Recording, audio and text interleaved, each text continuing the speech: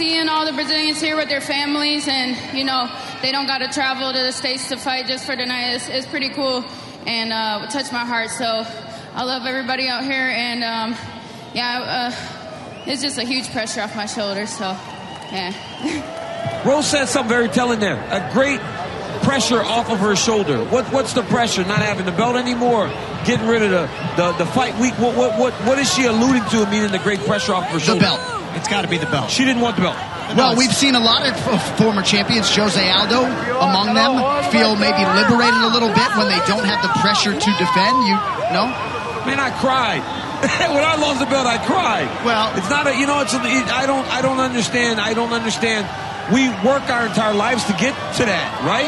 You know, it's a lot of pressure, DC, and you've been at the top for a very long time, to be fair. We really have, and you've had a lot of experience being under that pressure.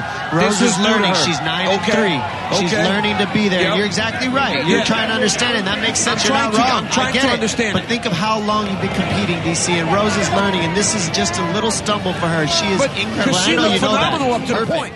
Hello, everybody. It's John Pollock, and welcome to our UFC 237 post show here at Post Wrestling.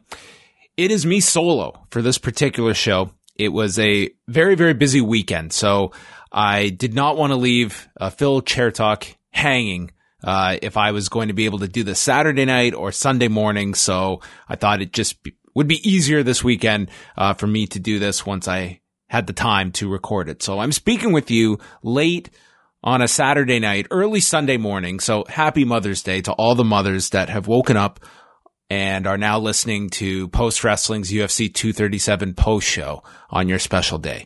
We do welcome you. So Phil will be back next month after the UFC 238 show. We're going to go through UFC 237. We're also going to go through Bellator 221 because they had a show going on, quite a notable show at the Allstate Arena in Chicago. And we'll also go through some news and notes that were coming out of, mainly on the UFC front, some fight announcements, some events, that they have, finalized for the rest of the year. All of that stuff we will be getting into, but we're going to start off on the professional wrestling front because a tragedy took place on Saturday, and that was the death of Silver King, which happened at a Lucha Libre London card that was going on in London, England on Saturday. And they had an afternoon show where he wrestled on the afternoon show as the character Ramses from the Nacho Libre movie that came out in 2005. He actually wrestled as that character and then came back for the evening show where he was having a match with Juventud Guerrera. And during the match, he executed a clothesline onto Juvi, and then it sounds as though he went down on all fours and shortly after that was unresponsive, and the match, it did finish, and then they were entering the ring, working on him, and he passed away.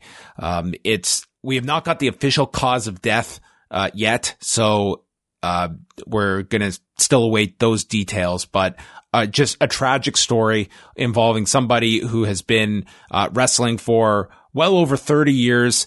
People will remember Silver King if you are someone that has followed Lucha Libre, you will have known from him from when he debuted in the mid-'80s and then, wrestling in the UWA. He was a part of a tag team, very well-known tag team with El Tejano, who passed away a number of years ago himself when he was 47, and they made up Los Cowboys. And then from there, he would go on to have success in CMLL. He, of course, was one of many of the luchadors that went to WCW in the mid-'90s, and a guy that was such a great talent. And a lot of matches are popping up tonight. People remembering Silver King and looking at that WCW period with his matches with the likes of Rey Mysterio, with Eddie Guerrero. It was after his release from WCW in 2000 So first of all, let's rewind just a little bit because it was in 1987 that Silver King was first unmasked, and it was very early on in his career that he was unmasked and revealed as the son of Dr. Wagner, and of course his brother, Dr. Wagner Jr., who still wrestles to this day. So he wrestled a significant amount of his career without the hood on. And then when he went over to New Japan Pro Wrestling, he put the mask back on and wrestled as Black Tiger 3. And this went on for years that he wrestled under that mask and then was unmasked by LA Park in 2006. Then from there, he had a brief run in All Japan Pro Wrestling and then made his way to AAA in 2008. And that was his last really prominent promotion that he was wrestling pretty regularly with up until a couple of years back when he had slowed down his schedule. He was 51 years of age at the time of his passing. And, you know, his career is going to get a lot of focus because of his involvement in the Nacho Libre film and being the main villain in that movie opposite Jack Black.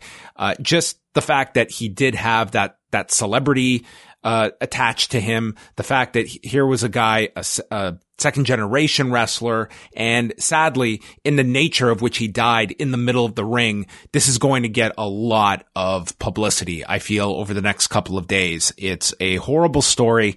We will be continuing to monitor it, obviously, over the next few days, and Monday night, whatever the latest details we have, we will discuss on Rewind to Raw. So our condolences to all of the friends and family of Silver King and this terrible passing on Saturday, and probably a lot more details will be known over the next 24 hours, and I expect this one is going to get quite a lot of coverage.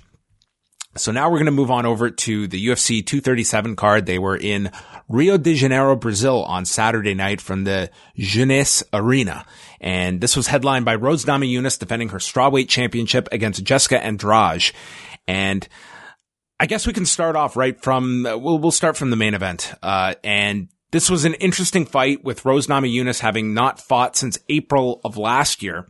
That was the rematch with Joanna Jędrzejczyk, where it was taking place in Brooklyn, and that was where the bus incident occurred involving Conor McGregor. And Rose Namajunas was in one of the buses and was extremely shaken up to the point that it was questionable if she was going to go on and fight that Saturday, and ended up fighting, defending the title against Joanna, and has had a lot of issues that she's dealt with from that incident. And it's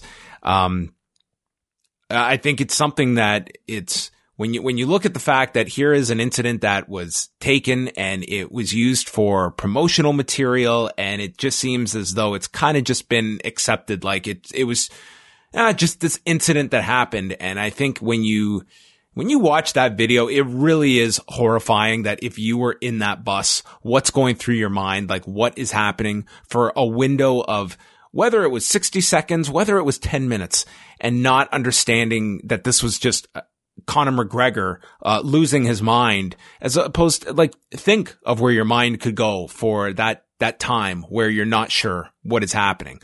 So a very traumatic incident for Rose Namajunas last year, and here she is coming back, going to Brazil, defending the title against Jessica Andrade, and she comes out in the first round, and she looks phenomenal. Rose Namajunas is just lighting her up. Her jab is on point. Jessica Andrade's left eye is a mess midway through this round. And at one point, Jessica Andrade is lifting her up for a slam, and Rose Namajunas is grabbing the arm for a Kimura, knowing that if she tries to slam her, she'll be able to lock in this Kimura. And Andrade drops her, and Rose Namajunas tries for this armbar, but cannot quite get it. And that would play into the end of this fight. But a completely dominant round by Rose Namajunas, maybe the best round of her career. That's how good she looked in that first round.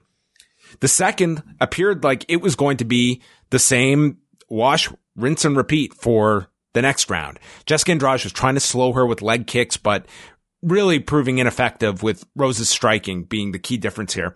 And then we go back to what happened in the first round. Andrade tries to lift her up, and again, Namajunas has the arm ready to apply the Kimura, and Andrade dumps her right onto her head and knocks out Rose, follows it with two hammer fists. It is done. At 2:58 of the second round, Jessica Andrade, the new strawweight champion, and it's a stunning come from behind victory as Rose Namajunas is looking so fantastic, and it looks like you're questioning, what is Jessica Andrade doing? She escaped this armbar, luckily, in the first round, and now she's gambling again, this one paid off, and it was a violent end to this fight. Rose Namajunas was up, she was moving, she was okay, but this was a nasty slam onto her head, and the replay only accentuated that fact. It was quite the scene afterwards. Jessica Andrade elated by the championship victory, and I found the most interesting conversation to take place afterwards. Rose Namajunas is interviewed by Jon Anik, and is in pretty good spirits and ends it by saying that you have no idea the pressure that is now off my shoulders, and like this burden that has been taken from her, and she's okay with it. And they go back. Daniel Cormier's on the call with Dominic Cruz, and Daniel Cormier is trying to understand what Rose Namajunas means. He's stating, like, does she mean the title? And Dominic Cruz and Jon Anik are trying to explain, like, this is not completely uncommon. It's something that, I mean, Anderson Silva is the one I go back to when he lost to Chris Weidman, and it was kind of that same process that, like, for years. I mean, George St. Pierre, I mean, this guy had an obsession when he was the champion of staying in that position. So it's not as though Rose Namajunas is an anomaly here. This has been spoken by, Hall of Fame fighters, two of the greatest fighters of all time, the pressures of being that top person that everybody is gunning for. And Daniel Cormier is explaining that we as athletes work our entire career for these moments. How could you want that? How could you want that title gone? He's explaining, I cried when I lost my championship. And Dominic Cruz is trying to explain that, Cormier, you've been on top in this position and had to deal with this pressure for a long time. And you've, become excellent at dealing with this pressure. Rose Namajunas is learning all of this. She is still a young fighter. She's 26 years old. After this fight, she is 8-4. She has had 12 professional fights. It was a fascinating conversation to hear in real time between Daniel Cormier and Dominic Cruz, with two opposite opinions of Rose Namajunas' very real post-fight interview. And I think following Rory McDonald's words of a few weeks back, that was the talk for the week plus afterward, was, some of the honesty you get from these fighters in that moment after a fight where they have just laid everything out there, and you get some real insight into what makes these very unique individuals tick. And I thought that was the case with Rose Namajunas at the end of this fight. So, an unbelievable performance. I certainly would not argue Rose Namajunas, having a rematch for this title, just given the fact how great she looked here and had after beating Joanna Jędrzejczyk twice in a row, there's certainly the argument for it, though I don't know if Namajunas is raising her arm for an immediate rematch. And you have Tatiana Suarez is going to be fighting Nina Ansaroff coming up, and that could very well produce a title challenger. Michelle Waterson is probably going to be someone that is speculated upon. So there are candidates, and I am in the camp of many that I feel 6 months from now, 8 months from now, I think Tatiana Suarez, that is the woman that everyone is looking at that is going to be sitting on top of this division. So we will see. She's got her next test in Nina Ansaroff. Anderson Silva versus Jared Cannonier was the co-feature. And this one ended 11 seconds to go in the first round. Jared Cannonier is winning the round. He landed these 3 right hands in a row and was outstriking Silva, who was fainting. And it was, Anderson Silva trying to really get Jared Cannonier to commit and then make him pay for those mistakes and work with his counters. But Jared Cannonier was pretty disciplined in this opening round. So with 11 seconds to go, Jared Cannonier throws an inside leg kick and connects with the right knee of Anderson Silva, who goes down, and he is trying briefly to defend, and then the fight is waved off. It is clear he is hurt. He is grabbing the right knee, and the fight is off. At 4:49 of the first round, Jared Cannonier declared the winner by TKO, and Anderson Silva afterwards stating that he did deal with problems with his right knee in training. He apologized to the crowd. This audience, they hated Jared Cannonier. How dare you injure our hero Anderson Silva. And Jared Cannonier just stood there during his post-fight interview, and he let the boos just play in this arena. And man, I always wonder, I feel that it's obviously a certain ability you would have if you are someone that has come up through professional wrestling as your education in terms of presenting yourself to the public, that this kind of a reaction would be so coveted by so many people that I cover, that when I see a fighter get so offended by an entire arena booing them, it's sometimes puzzling to me, but it's just a different mindset. And Jared Cannonier was furious. He was absolutely furious at this audience and said, if you don't have respect for me, then I don't have respect for you. And that was it. John Anik asked him, do you have any closing thoughts? And he said, nope. And he was out of there. Jared Cannonier defeats Anderson Silva. But hey, this guy was on his way to winning that round. Who knows what would happen? As we saw in the main event, one great round does not translate to a guaranteed victory. But I guess for Jared Cannonier, I mean, it moves him forward, regardless of the circumstances. I think this is a middleweight that I'm not going to put, championship gold around this guy's waist as though he's a champion in waiting. But thus far, David Branch, Anderson Silva, he has passed these tests, and I don't think there's any controversy to this, regardless of whether how the finish occurred. It ended because of what damage Jared Cannonier inflicted on Anderson Silva. This is a victory. This is not a tainted victory. It's a win for Jared Cannonier. Jose Aldo, Alexander Volkanovski. They went 3 rounds with Alexander Volkanovski winning by unanimous decision. It was not an extremely entertaining fight. Volkanovski clearly won the 3 rounds, and he had a great game plan. He shut down Jose Aldo, who was second guessing himself, and used a volume of leg kicks, especially in the opening round, that I think made Jose Aldo think twice about moving forward and being cognizant of these leg kicks that he was leaving himself open for. And then it was a lot of clinching from Volkanovski that rendered Aldo's striking very minimal. And into the third, it was Volkanovski upping the intensity, had him against the cage, just constant pressure. And this was a great game plan for Volkanovski. He won 30-27. I don't think anyone's arguing with that scorecard. And it's his 7th win in the UFC. He is 7-0 in the company. And in theory, you would think that this guy should be fighting for the featherweight title next. I don't know if this performance is going to grant him that.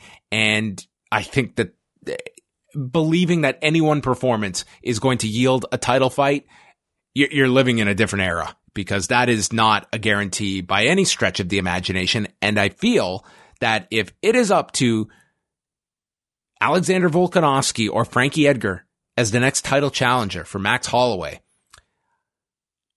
I don't know if I want to be Alexander Volkanovski in that decision. And we have seen a lot more crazy title fights made, despite how deserving a contender is. Volkanovski on paper deserves that title fight, but it'll be a question if he is actually going to get it, and what Max Holloway's what his featherweight plans are going to be. Does this guy want to still continue at 155 despite the Dustin Poirier fight? We're going to see.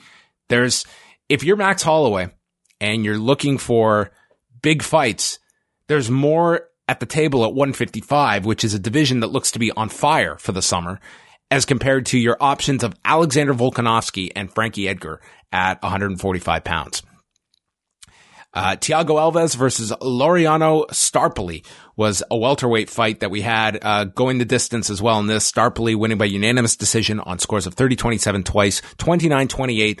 Starpoli is a very entertaining fighter to watch. A lot of unorthodox techniques, not always a completion rate when it comes to these strikes, but I feel that this is a guy that has a lot of talent, and we are only going to see this guy get better. He is 10 fights deep into his pro career after this fight with Alves, who's a tremendous veteran. And I think Starpoli, this was a very good win for him. Won by unanimous decision. I had it 29-28. I thought the third round was Alves's round, where he was able to take him down, landed with a really great knee strike, and it was Thiago Alves looking like the Thiago Alves that you would remember, especially in this third round. So for Alves, it's a real crapshoot to know what kind of version we're going to see of him. He's now 35 years old and has been a stalwart here in the UFC going back to October of 2005 when he had his first fight. This was his 26th UFC fight, and that's with all those injuries in there that this guy could easily have, I would say, six fights on top of that had he not been injured as often and for as long as Alves had been. But Starpoli gets the unanimous decision victory here. Fun fighter, and I look forward to what's next for him in the welterweight division. And the pay-per-view opened up with Irene Aldana versus Bethe Correia. This was moved up to the pay-per-view after Francisco Trinaldo and Carlos Diego Ferreira was removed after Ferreira was suffering from kidney stones, and they lost that fight on Friday. So they bounced around some of the fights. This one opened up the pay-per-view, and Aldana was ahead on all three judges' scorecards going into the third round. She was up 20-18. I thought the second was very close. Correia seemed to have a better read on her than she did in the first, where Aldana was just lighting her up with these combinations. But in the second, Correia just, she throws with power, and she's open to taking a punch in order to land one. In the third, though, Correia was landing these big strikes, and then she shot for the takedown, and Aldana transitioned to her back and then went for the arm and got a belly down armbar for the tap at 3:24 of the third round. So Irene Aldana improves to 10-4. This was Bethe Correia's first fight since June of 2017, which was the fight against Holly Holm. So a big layoff for Bethe Correia. We'll quickly go through the prelims here. Ryan Spann defeated Antonio Rogério Nogueira. This was not, outside of Jessica Andrade, not a great night for the Brazilians. Ryan Spann knocked out Antonio Rogério Nogueira 2:07 of the first round. They got into this exchange, and Nogueira was blasted with a left uppercut, and then Spann followed up with these two shots that just felt painful to watch Nogueira take these two extra shots that he did not need to take. And Spann gets the win. He improves to 16-5. Thiago Moises and Kurt Hollabo, they went the distance here. Thiago Moises won by unanimous decision, 30-26, 30-26, 30-27. I had him winning all three rounds. I gave him a 10-8 in the third round. He was able to get on top in half guard, scramble to the fence, and then nearly got a finish with the choke. Solid finish for him in the third. Hollabo is a very tough fighter, but yeah, I thought Thiago Moises looked very good in this particular fight. Great elbow strikes, fighting off of the fence, and he had one double leg takedown in the second round. It looked excellent. So this is a guy that really, to me, stood out on the undercard as a prospect.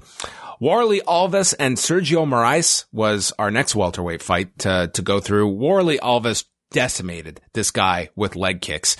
He ended up stopping him in the third round. It was a knockout finish at 4:13 of the third round. How Sergio Moraes made it to that point in the third round is a mystery.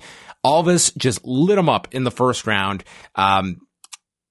He was attacking him with leg kicks and won the first and just kept targeting that leg in the second round. He had such a great game plan because he was using these leg kicks. And then when Moraes is so worried about these leg kicks, he left himself open for the jabs from Alves, which were just nailing him. And then he'd go back to the leg kicks. And Moraes' lead leg was battered by this third round. And I don't know if you ever played Ken Griffey Baseball, I think was what the game was called on N64. And if you'd play the computer, they had this, it was a stupid bug in the game. They'd never replace the starting pitcher. So you'd be winning, and then the pitcher would just be so tired. He would be putting his hands down on his knees and leaning over in between pitches. Like, he's so tired. And you can't do anything to switch this pitcher because it's a computer playing. Anyway, that to me is the representation of exhaustion, and that was Sergio Moraes in this third round. That was a long analogy to get to my point that Moraes was tired. And he was just absorbing these leg kicks, and man, the look on his face after each successive leg kick was, get me out of here. It is only my pride that is keeping me in this fight. And he gets dropped with a right uppercut after taking this flying knee, and thankfully referee Osiris Maya in there to stop it at 4:13 of the third round. Sergio Moraes, a tough man, and Warlley Alves looked awesome in this fight.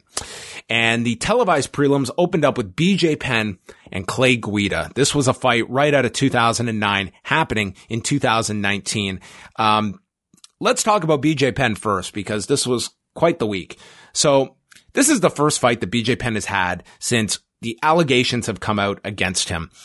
So MMA Junkie has really been on top of this story. They were the first ones to report that the mother of his children filed a restraining order against Penn and made allegations against Penn of physical and sexual abuse, and it's resulted in a really nasty custody battle that appears to be ongoing involving the two and the couple's children.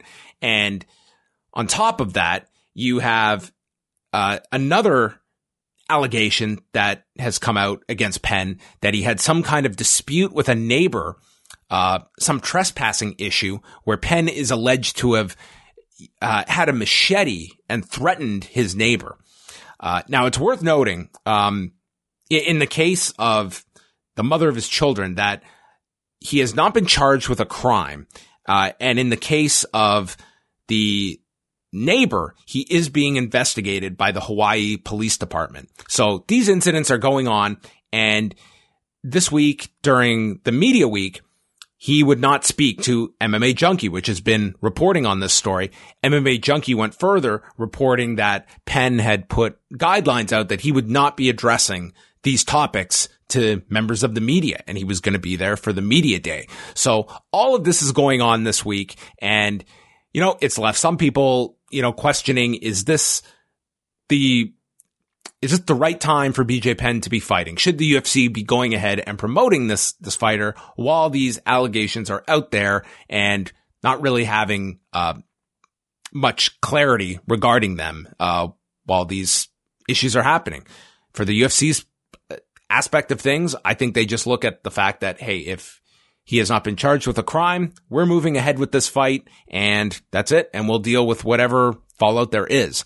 So BJ Penn's team, I guess, facing this pressure, did ultimately issue a statement to MMA Junkie on Thursday, and the statement reads, BJ is in a highly contested child custody case involving his two young daughters. The order of protection has made serious allegations against BJ.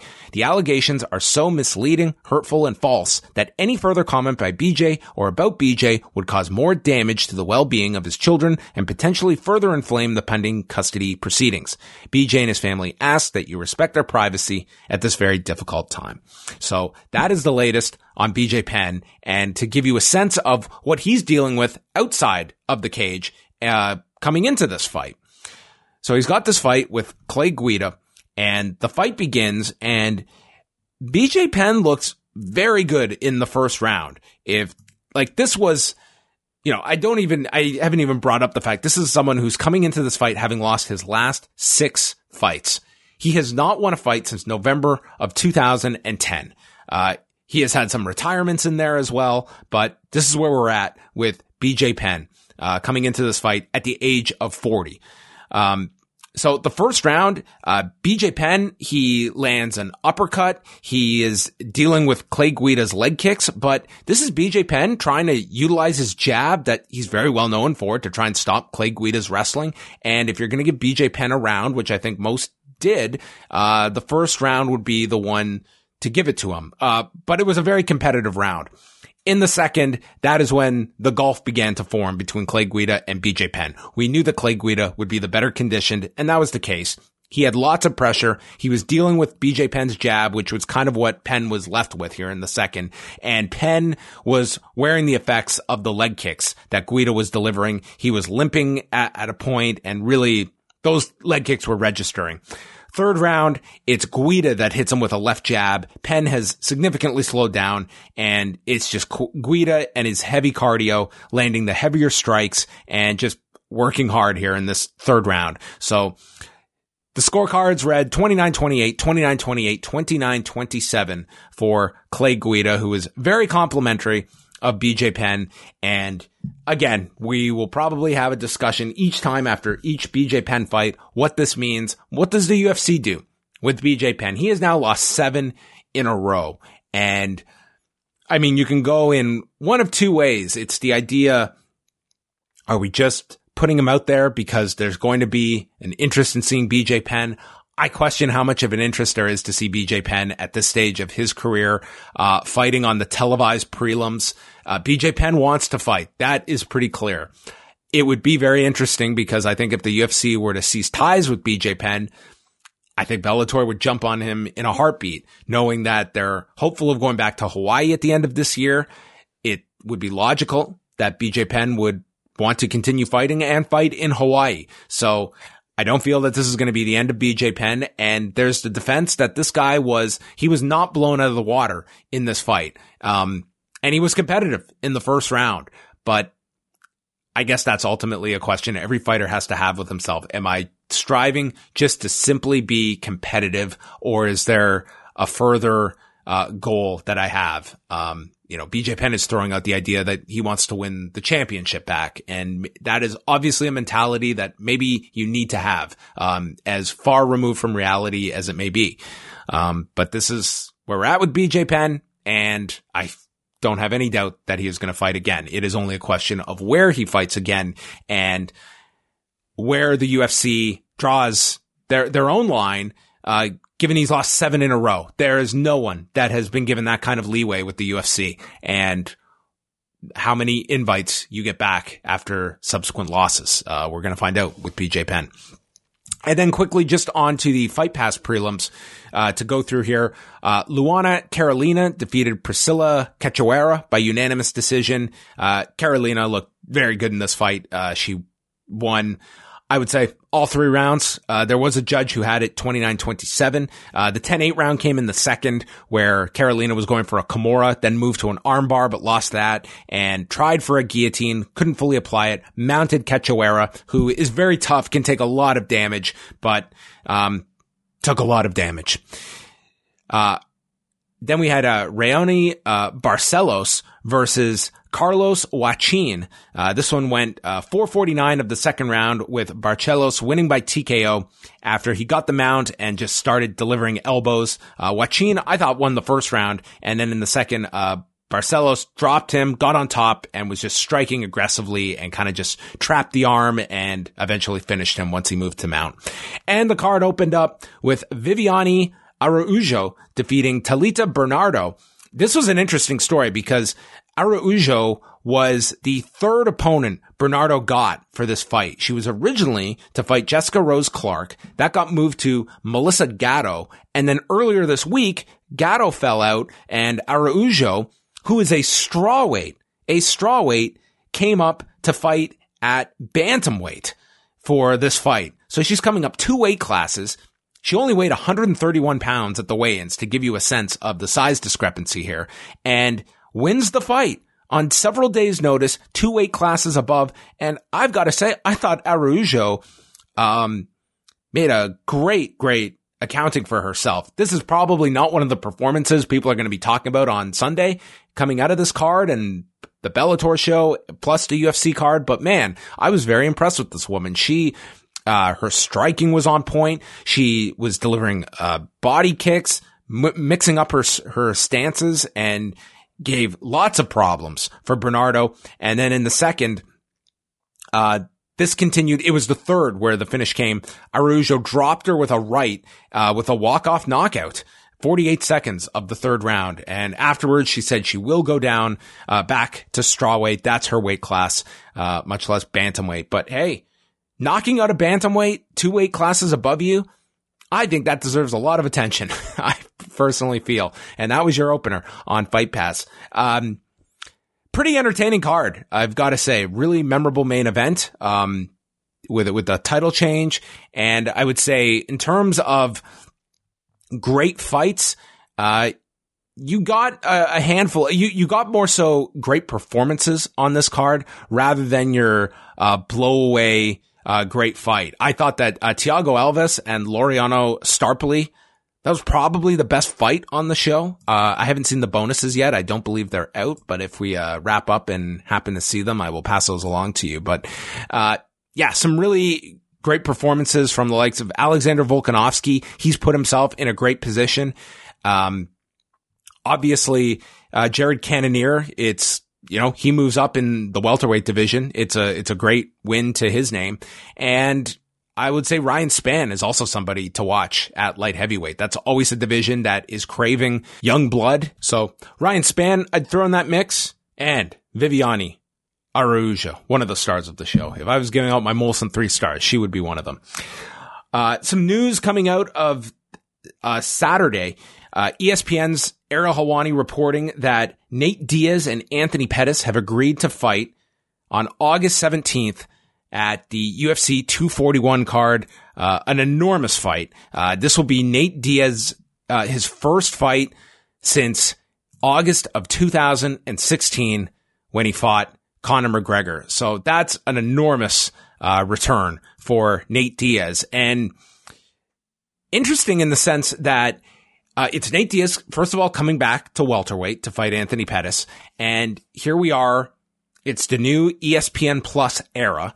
And Nate Diaz is someone who made an enormous amount of money off those two Conor McGregor fights on regular pay-per-view. And they were able to make a deal for Nate Diaz. And I would say that this is a pretty big return for a fighter in this new ESPN Plus era when it comes to the US pay-per-view distribution. So I think that part is notable and shouldn't be glossed over. The fact that, we talked about Brock Lesnar and how much leverage do these fighters have, and Nate Diaz obviously was able to come to an agreement with the UFC and would not be coming back if he was not happy with the terms. That would be my strong assumption. So that will be underneath the rematch between Daniel Cormier and Stipe Miocic, and is quickly becoming, perhaps it's going to end up being the big card of the summer. This one, when all is said and done, may be the sexier card than International Fight Week. This follows news from Friday that Donald Cerrone and Tony Ferguson are set to fight June the 8th at UFC 238. This was announced first by ESPN and then by the UFC on Saturday during the broadcast. So Donald Cerrone, after he beat Al Iaquinta last week, is coming back next month to fight on pay-per-view against Tony Ferguson, who hasn't fought since UFC 229 back in October when he fought Anthony Pettis. So yeah, that one brings a sensational fight, first of all, on top of the fact that you have two title fights on that card and now adding Donald Cerrone and Tony Ferguson. So with Donald Cerrone and Tony Ferguson, and then the expected title fight between Khabib Nurmagomedov and Dustin Poirier, 155 is looking dynamite at the moment. And of course, you have Conor McGregor lingering over top of everything at this point. And where does he fit in to all of this, as everybody is picking dance partners at the moment, including Nate Diaz? If there's going to be a third fight with Nate Diaz and Conor McGregor, it's not happening this summer. And then the UFC, they also announced their schedule for the rest of the year. So notable dates here. We've got in July, the UFC is going to be on pay-per-view July the 6th, and then again July the 27th. That will be UFC 239 and UFC 240.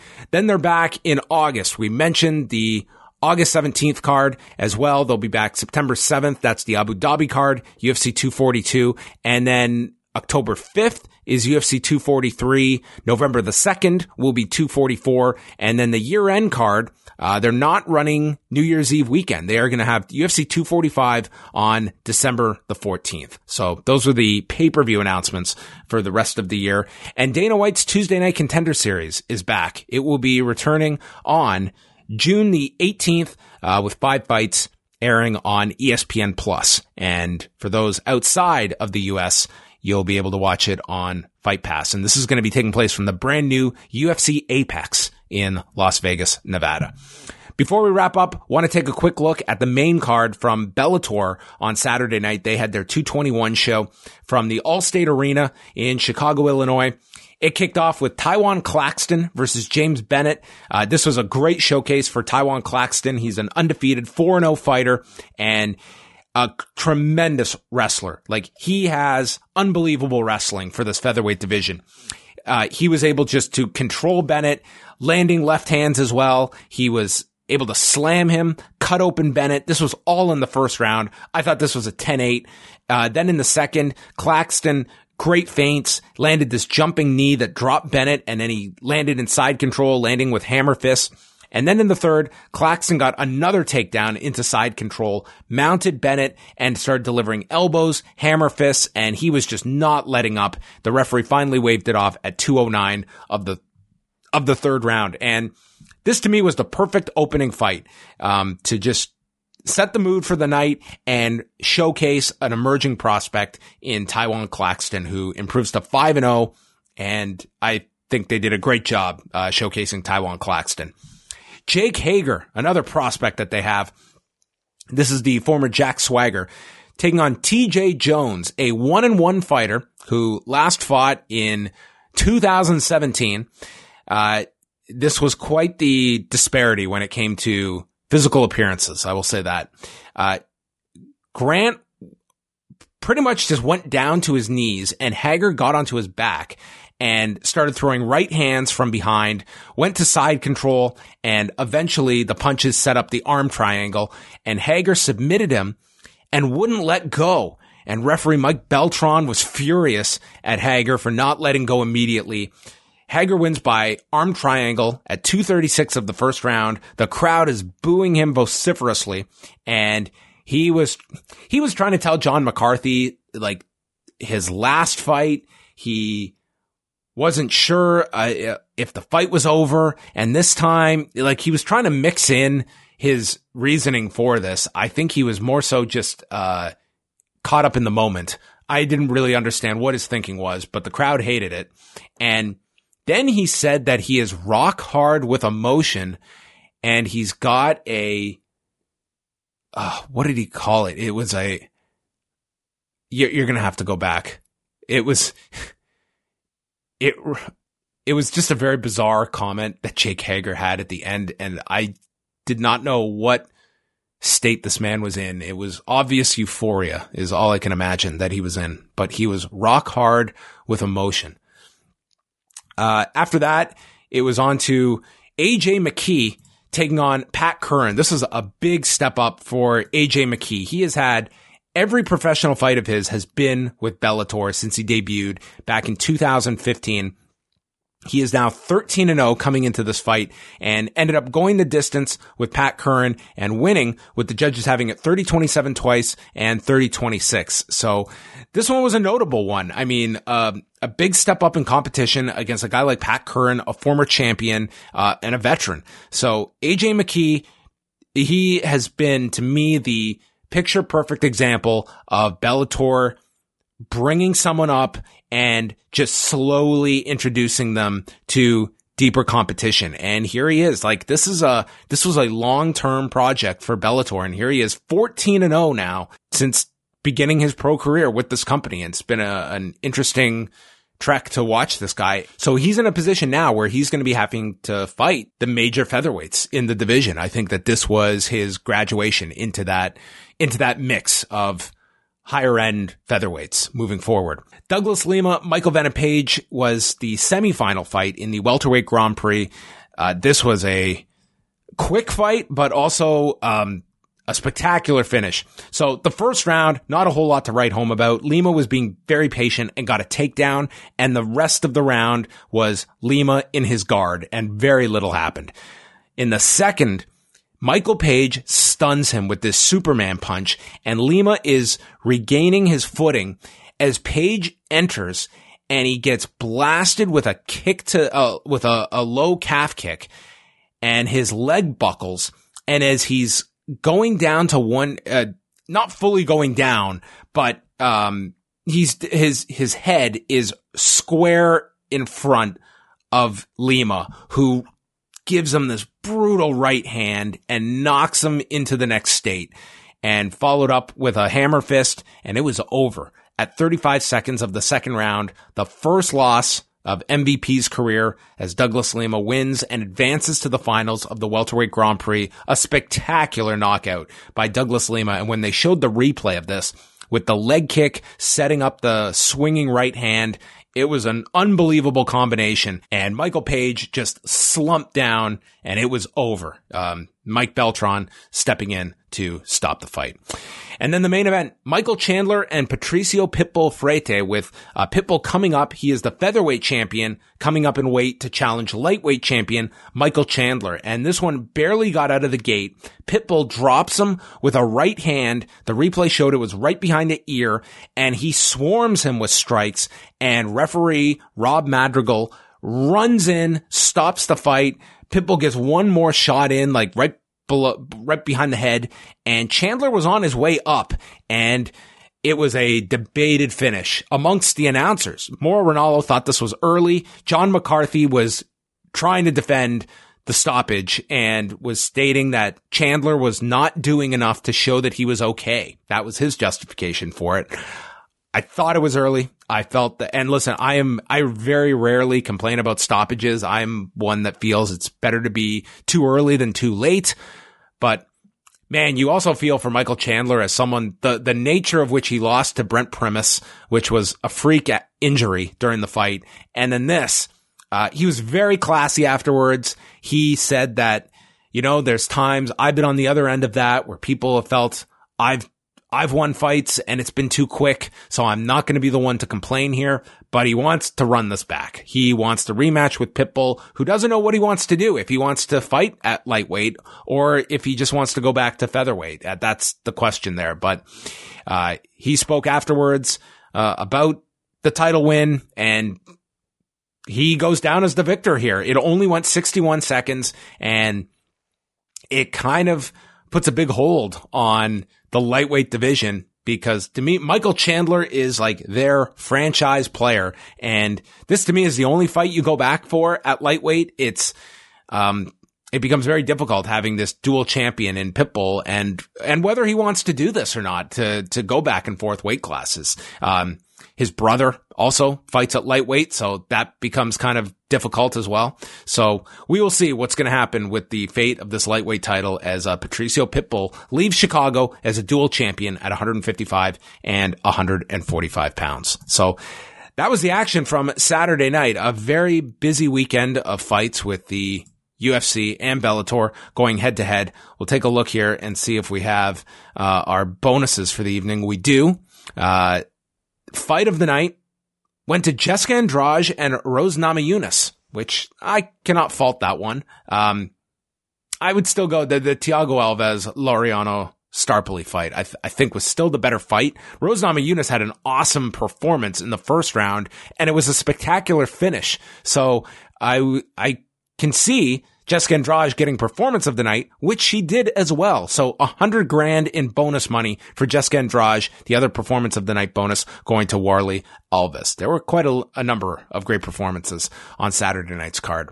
Next weekend, they're going to be in Rochester, New York. That's the card headlined by RDA and Kevin Lee. And the main card rounds out with Neil Magny against Vicente Luque, Ciara Eubanks versus Aspen Ladd, Antonio Carlos Jr. versus Ian Heinisch, Nick Lentz versus Charles Oliveira, and Davi Ramos versus Austin Hubbard. That's on the main card. It's an 8 Eastern start next Saturday, and I love these earlier start times. That means that card will be done hopefully by 10:30. Can you imagine? What world are we living in where a UFC card could be done at 10:30 Eastern time? Much earlier than what my time is telling me it is right now, which is 1:45 in the morning. So I'm going to sign off. I cannot believe I have talked this long. I cannot believe you guys have listened this long. So thank you very much. I'm officially back from my break. So I look forward to speaking to all of you on Monday night when I have someone to speak with in Wei Ting. So that is it for us. Don't fret. Phil will be back next month, I should say, after UFC 238, which is shaping up to be a very intriguing card with the addition of Donald Cerrone taking on Tony Ferguson. So that will be our next UFC post show, June the 8th. Mark it down. It's a very busy weekend, by the way. That's the same weekend as Dominion, which is too far away for me to even ponder. But Wei and I will be back Monday night. We'll review Raw. We're also going to go through the best of the Super Juniors. and who knows what else. We will be discussing it. Go check out postwrestling.com. Be so kind as to rate and review us on iTunes. I am told it helps, so why not? Why don't you leave a nice review for us? It would be a wonderful thank you on this Mother's Day. So that is it. Goodbye. We'll talk to you on Monday.